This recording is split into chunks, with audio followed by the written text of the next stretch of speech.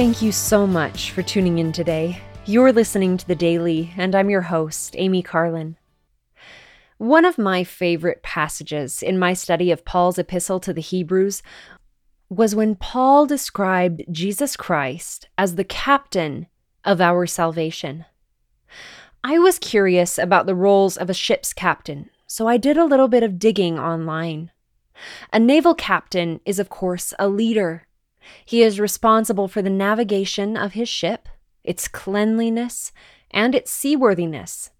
He oversees the safe handling of cargo, personnel management, inventory of stores, and maintenance of certificates and documentation. A captain is also responsible for the security of the ship.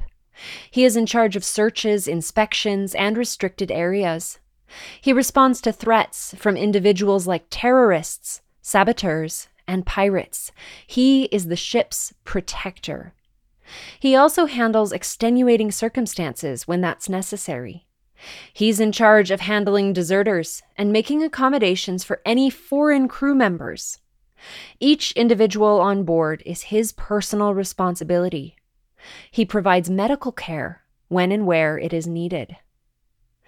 As I read these things, I marveled at how many of them can be related to our Savior. He is our leader.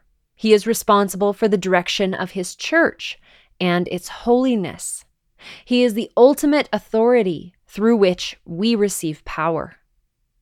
Like a captain, the Savior is our protector. We have each heard him called the Good Shepherd, who seeks out his lost sheep. He teaches them not to go into dangerous places, just as a captain is in charge of making sure no one enters restricted areas. The Lord gives us commandments so we know what those restricted areas are, and so we can be safe from the adversary who would sabotage our return home. The Lord cares about us personally, and He understands our individual needs.